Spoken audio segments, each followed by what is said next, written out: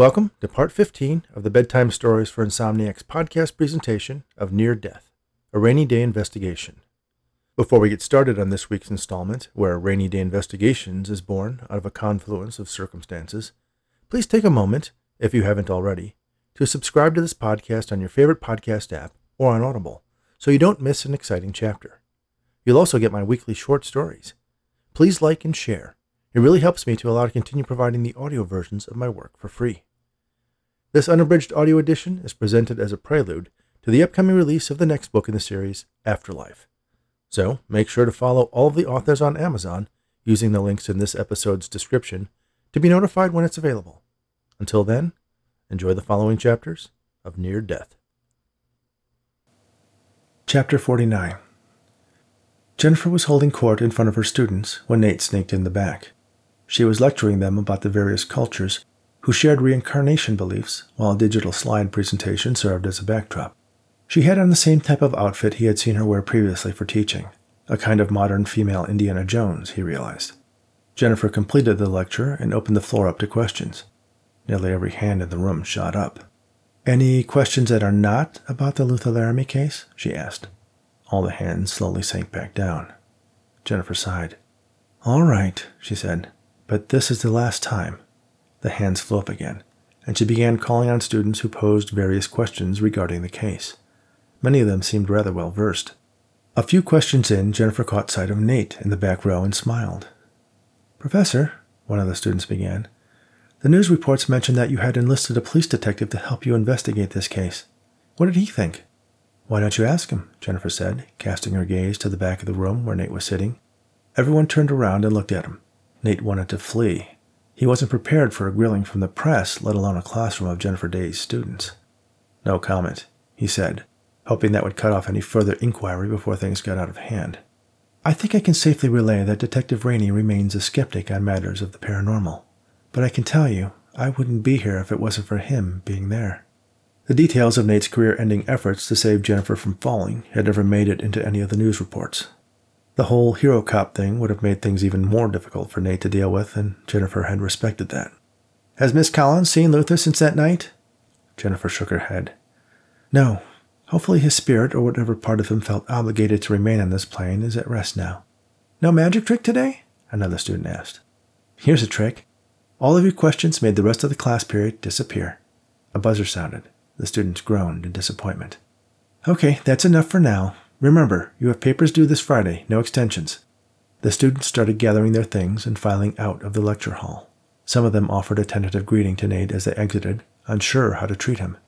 When about half of them had exited, Nate saw the dean enter. The administrator made his way against the flow of bodies like a shark cutting through a school of herring. He approached Jennifer and waited for the remaining students to exit and give them some privacy before speaking to her. "You've been avoiding my calls, Dr. Day," he said to Jennifer. "Sorry," she answered. "I haven't been spending a lot of time in my office. It's being fumigated for athlete's foot." "Yes, well, if you had bothered to return any of my calls, you would be aware that those facilities are no longer available to you." "Thank God," Jennifer said. "Does this mean you're done punishing me?" "Dr. Day," the dean continued, "it's not about punishment. It's about what's best for this institution. And having the name of this esteemed school, along with one of its professors, demeaned on every front page and website is simply unacceptable. I warned you about bringing this kind of publicity to the school." "It wasn't that long ago that you tried to use my reputation to land a big donation." "Yes, and we all know how well that worked out." "I never mentioned the university when I spoke with the press. They made that association, not me." "Regardless, it was your actions, your defiance, your self-aggrandizing behavior that instigated the attention, and you leave me with no options." "Really?" Jennifer said with contempt. "What's next? The men's room at the stadium?" "I don't think you understand what I'm saying. Your office privileges are being revoked completely." Jennifer stared at him in disbelief. "I'm a full tenured professor at this school. How am I supposed to do my job without an office?" "Also, we can no longer support funding for the teaching and research assistants." "You're going to punish my staff, too?" "Dave will never be able to find another faculty sponsor this far into his dissertation." "The blame is completely at your feet, Dr. Day.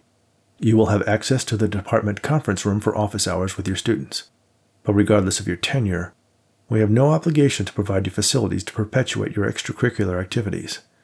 I'm sure with your popularity you will have no trouble finding alternate arrangements. What, you're not taking away my classes too? We'll evaluate any additional administrative actions at a later date.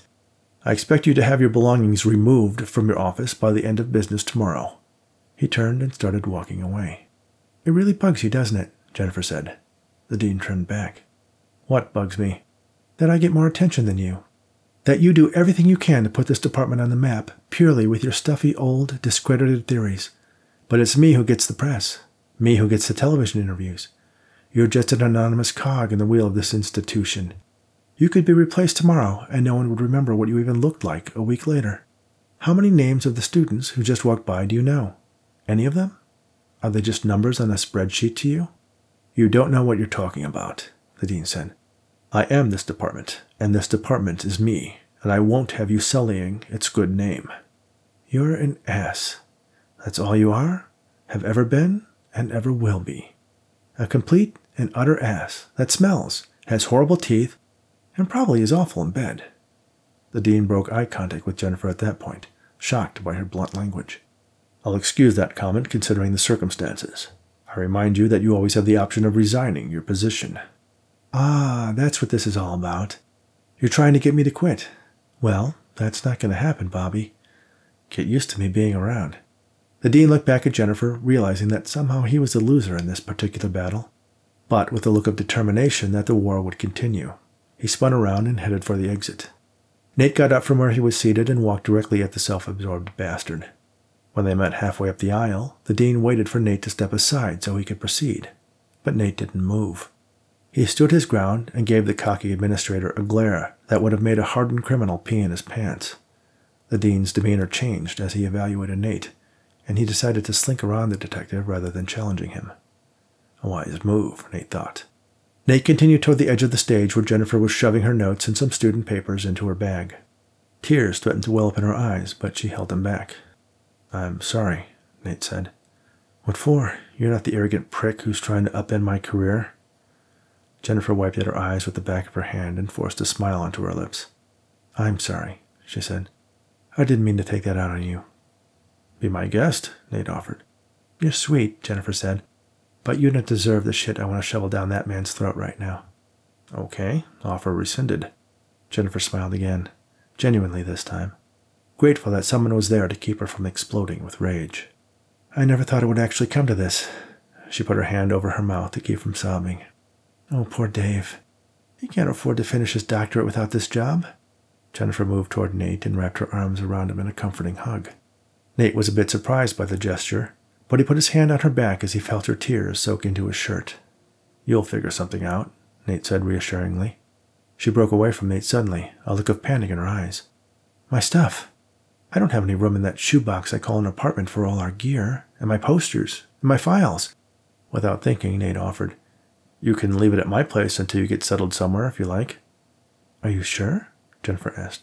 Yeah, no problem, Nate answered. She grabbed him into another hug. First you saved my life, and now you saved my ass. Thank you. Nate answered with a gentle pat on her back. Chapter 50. Nate woke up to the sound of knocking, alternating with his doorbell ringing. He was used to the pain in his shoulder, but he must have slept on it funny because it hurt like hell this morning. He sat up, his vision still blurry, and swung his feet onto the floor. Madge yelped when he stepped on her paw. He should have been used to her sneaking out of her kennel and curling up next to his bed, but the urgency of the knocking downstairs threw him off. He grabbed a robe from the bathroom, slipped his good arm in its sleeve, and draped the rest of it over his other arm, and cinched the belt up with one hand, a move he was getting quite adept at. Madge got underfoot as he made his way down the stairs. I'm coming, he shouted. The dog made it to the door before him and started barking at whomever was on the other side. What's up, Madge? Did you order a dog food delivery or something? Nate reached the front door and undid the locks. He opened it and saw Dave and Emily from Jennifer's office standing there. Madge jumped up on Dave and nearly knocked him over. Dave stumbled back a bit. Hey, Madge, take it easy. Can we get on with this? I need to get back to bed, Emily said. Or do you want it? Or do I want what? Nate asked. Emily waved at someone on the street. Nate peered at the door and saw that there was a moving van parked in front of his house. A group of what Nate assumed were students started hauling boxes out of the back of it and marching them up to the front door. "What's going on?" Nate asked. "Dr. Day said we're moving in here." "Moving in? I told her she could keep some stuff here. I thought you'd be putting some boxes in the garage." "She said you have a bunch of spare rooms." Some of the students carried their loads up to the door. "Straight in, through the kitchen, the room in the back," Dave instructed. Nate stepped aside as students marched back and forth through his house. "Where can I set up my stuff?" Bitts asked from behind Nate. Nate jumped with surprise. He turned and saw Jennifer's tech guy standing in the middle of his living room. "Set up?" "The attic looks big enough. You mind if I run a 240 line up there?" "Thanks." He grabbed a milk crate full of gear and headed up the steps. "Wait, when were you upstairs?" Nate turned back to Dave. "Where's Dr. Day?" Dave shrugged. "She said she would be here." Two students, wielding the enormous poster of the mysterious professor, Jennifer's magician alter ego, squeezed in the front door. "Where does this go?" one of them asked. The larger-than-life image of Jennifer glared at Nate. "Straight back to Dr. Day's office," Dave answered. "Office?" Nate asked. "Wait a minute. I just said she could keep some stuff here." "Sometimes when you say yes to Dr. Day, you think it's one thing, but it's really something else entirely. You'll get used to it," Dave said. He picked up the cases he had carried to the front door and joined the procession of movers carrying stuff into Nate's house. Nate turned to Emily. She shrugged and stepped into the house and headed up the stairs. "Everyone, just stop," he shouted. The procession came to a halt. After a moment, one of the students meekly asked, "Can I put this down? It's really heavy." "Sure," Nate said. "Why not?" He shuffled back into his living room and dropped into his easy chair. The pain in his shoulder flared up. He closed his eyes, hoping he was having a bad dream. "Why is everyone just standing around?" Jennifer asked. Nate opened his eyes and saw Jennifer standing in his doorway. She was wearing jeans and a t-shirt, something completely uncharacteristic for her. "Oh, good morning, Nate," she said. "Good morning." "I meant to get here before they did," Jennifer explained. "Oh," Nate said. "And?" "And I was going to tell you, or rather ask you, since you have such a big place, and it's just you and Madge, and the dean took away my office privileges, that maybe you might not mind if we borrowed some of your extra space for a while." Jennifer looked to Nate, hoping to see some indication that her recitation of the situation had softened the fact that he had woken up to an army of volunteers, transforming his home into her office. He merely sat in his chair, stone-faced. "Borrowed for how long?" he asked. "Well, actually, I was thinking. You mentioned that you were going to open up your own private investigation firm, and investigating is part of what we do. And I thought we did a pretty good job working together, so maybe we could help each other out." Nate nodded. "I see." "You'd be amazed at the number of calls and emails and messages we get. A lot of them are people who need a detective more than a parapsychologist. We could create an amazing synergy." "Synergy?" "I mean, I know it's a big house, but when Bitts showed me the floor plan and how much space you have upstairs that you're not using, and that den off the kitchen would make a terrific office. We could get 2 big desks and put them in the middle of the room so they're facing each other. Wouldn't that be great?" "Wait, how did Bitts get the floor plan to my house? Never mind, don't answer that. We're going to share an office?" "Yes?" Jennifer asked questioningly. "Nate, I'm sorry to spring this on you like this, but after the dean hit me with the whole office eviction thing, and you offered to let me bring my stuff here, one thought just led to another, and I got really excited, and I just convinced myself that you would be as excited as I was. But I'm thinking that's not quite how it's working out. I'm sorry. Can I still keep some stuff here for a while? Just until I find something?" Nate nodded at the sofa. "Have a seat." Jennifer tentatively crossed over and slowly lowered herself onto the sofa. Madge trotted over, jumped up next to her, and laid her head in Jennifer's lap. Nate sighed. "Okay." "Okay?" Jennifer asked. "Okay, which part?" "Well, the whole sharing an office thing we'll have to talk about, but you're right. I have a lot of room. It never felt empty before I started spending all my time here. It might be nice to have someone besides Madge for company." The dog whimpered at the sound of her name. "Oh, that reminds me," Dave said.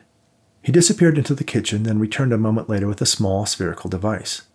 Nate recognized it as one of the cameras Bitts had set up at Diane's place. "I left this in the kitchen to see if I could find out how Madge was getting out of her cage." Nate raised an eyebrow. "You been spying on me for the last week?" "No, it's not connected. It was just set to motion activation and store the video on an SD card." Dave popped the tiny memory card out of the camera. "Anyone have a laptop handy?" Emily appeared and set her computer on the coffee table. She snatched the memory card out of Dave's fingers and popped it into a slot on the side. With a couple taps on her touchpad, she had the video from the camera playing full screen. Madge's kennel was full frame. In the video, Nate opened the door to the cage and ordered Madge inside. She obeyed and curled up on the blanket, her chin on her paws, looking up at Nate with sad eyes as he locked her in. Nate left the frame and turned off the lights in the kitchen. The camera switched to night vision. There was a jump in the video, and now Madge was on her feet. She peered out through the door of the cage, then moved to the back of the wireframe kennel and squeezed her nose into one corner. The entire frame of the kennel moved as she created a gap between the side wall and the back one. Nate had never checked to see if the corners were all properly connected to each other. He had always assumed she was somehow squeezing out the door. Madge continued to widen the gap, forcing her entire head through, then her whole body. Once she had squeezed out of the cage, the sidewall snapped back into place, leaving what looked like a securely locked cage behind. She trotted out of the kitchen, and the video ended. "So much for being Aunt Lillian," Nate said. "I should have gone double or nothing on our bet." "Yeah, I did want to bring that up, but you do kind of owe me a conversation," Jennifer said. "How do you figure that?" Nate asked. "All you have are some squiggly lines on the screen, hardly definitive proof." "What are you talking about? Diane saw Luther." "Yeah, the woman who got hit on the head." "He's got a point," Dave chimed in. Jennifer gave him a reproachful glare. "Thanks, Dave," Nate said. "You get your pick of the upstairs rooms." Dave gave an excited fit pump. "Yes!" "How about we call it a draw and keep it open-ended?" Nate suggested. "All right, that sounds fair." "Does this mean we can keep moving everything in?" one of the volunteers asked. Nate looked up at the crowd of students. Some of them he recognized from Jennifer's anthropology class. "Bring it all in," Nate said. They started moving again. "You won't regret this," Jennifer said to Nate. "So I'm thinking of calling it D&R Investigations." D&R? R and D sounds too much like research and development. "How about Rainy Day Investigations?" Dave suggested. Jennifer and Nate looked to Dave, then back to each other. "I like it," Nate said. "Sold," Jennifer added. Nate extended his good hand to seal the deal, but Jennifer got up and smothered him with a hug instead. As she squeezed him, Nate realized the pain in his shoulder had faded to a dull ache. "How about you help me make some breakfast for your crew?" Nate suggested. "That would be perfect," Jennifer said. Emily appeared again, this time with a tray. On it were 4 wine glasses and a bottle of red she had found in his kitchen wine fridge. "Geez," Nate sighed. "You guys are here 5 minutes and already you're helping yourselves to my wine. It's 7:30. "Oh, don't act like you weren't going to say yes," Emily commented. "And just because it's first thing in the morning doesn't mean we can't toast this thing, whatever it is you two are doing." "We're business partners," Jennifer clarified. "Yeah, let's go with that," Emily replied sarcastically. Before Nate could respond, Dave grabbed a glass and raised it. "To Rainy Day Investigations." They all touched glasses and enjoyed a sip of the wine. "Wait a minute. Are you 21? Nate asked Emily. "Sure," she said. "Want to see my ID?" "No, best that I don't." "Come on, group hug," Jennifer insisted. She gathered Dave, Emily, and a somewhat reluctant Nate into her arms. "This is going to be great." "Wait, what about Bits?" Nate asked. "Bits doesn't do hugs," Emily answered. "But your Wi-Fi is going to be insane," Dave promised. Epilogue. The sign painter applied the finishing touches to the frosted glass on the new front door to Nate's house. Simple letters, gold with a black outline. Rainy Day Investigations. The extra upstairs rooms had been transformed by each of Jennifer's staff into their own personal retreats. They weren't there all the time, but sometimes it seemed like it. Nate wasn't quite sure when Bits came and went, and learned not to ask too many questions. Emily had taken the opportunity of them having an office that they were sure they were going to stay in for more than a week to start organizing Dr. Day's case records. Many of them shared cardboard boxes, but there was no way to reference them except by asking Dr. Day, or in some cases Dave, if they remembered anything specific. Bits set her up with a sheet-fed scanner and some optical character recognition software that digitized all the related records for each case. Then she categorized them according to a variety of metrics she had developed, including the time frame for inciting incident, type of phenomena recorded, ages and sexes of witnesses. Nate was impressed by her system, and Jennifer was amazed at how much data they had actually accumulated over the years. Bits had secreted himself into the attic. Nate had expected to see a spike in his electric bill, but it actually had gone down after Jennifer's team moved in. What he did up there was anyone's guess, but from time to time he would present Jennifer with an upgrade to some sensor or another, or find a way to reanalyze some dataset. Nate hadn't figured bits out yet. He was the enigma of the group. He didn't even know the guy's real name. Dave, with a space of his own and inspired by Emily's work, made a concerted effort to organize the materials he had collected over the last 5 years of working on his thesis. After several in-depth sessions with Jennifer, he realized that all he really needed to do was write it up. The research was there. It was comprehensive and thoroughly referenced. So he started writing, or at least tried to. It was hard for him to make the adjustment. Jennifer assured him it would come. One day he would find himself in front of his computer with thousands of words on the page, and thousands more struggling to get it from his brain to the screen. Nate wondered if Dave needed some level of anxiety in his life. He suspected the graduate assistant's loyalty to Jennifer was related to his insecurity. Despite the outward appearance of him being exploited, working for her had been the most meaningful years of his life, and a part of him probably feared moving on. The longer he could draw out his thesis, the more he could delay that inevitable parting. Jennifer and Nate did end up setting up the downstairs den as a shared office. Jennifer found an enormous partner's desk that filled the center of the room. It had an e-well that went all the way through, and each side had its own collection of drawers. Nate had a laptop computer, but Jennifer preferred her desktop model. She didn't want her computer to be portable and preferred the large, curved screen Bits had procured for her. Jennifer's posters had found a home in the office as well. The remaining wall space was allocated to a few mementos and photographs from Nate's time on the police force, and a few from his great-uncle's era as well. To one side of the desk was a large bay window that opened out onto Nate's backyard, where one could catch a glimpse of the San Francisco skyline between the branches of the walnut trees in the yard. On the other side was a wide couch with a low table in front of it. Jennifer and Nate sat in their respective office chairs while their prospective client perched herself nervously on the edge of the couch, clutching her purse in her lap. She was an older woman, immaculately dressed and coiffed, but not ostentatiously so. Her voice was thin and frail, lacking confidence. "The noises come from the back bedroom every night at almost 9 o'clock exactly," she told Jennifer. "But there's no one in that room. It's been empty for years, ever since my granddaughter moved out. It sounds like—" She paused for a moment, swallowed, then continued in a whisper. "It sounds like someone's being murdered in there." "Are there any other rooms in the house where you've heard or seen strange things?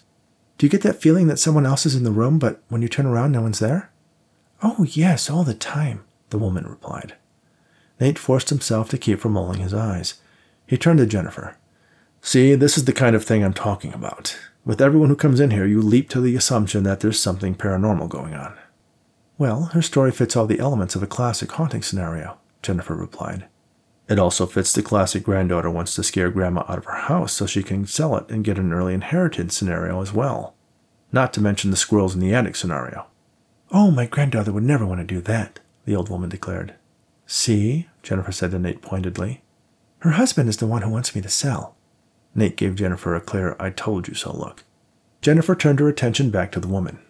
"Well, Mrs. Gladstone, we'll start by checking out your home for anything unusual." She cast a sideways glance in Nate's direction.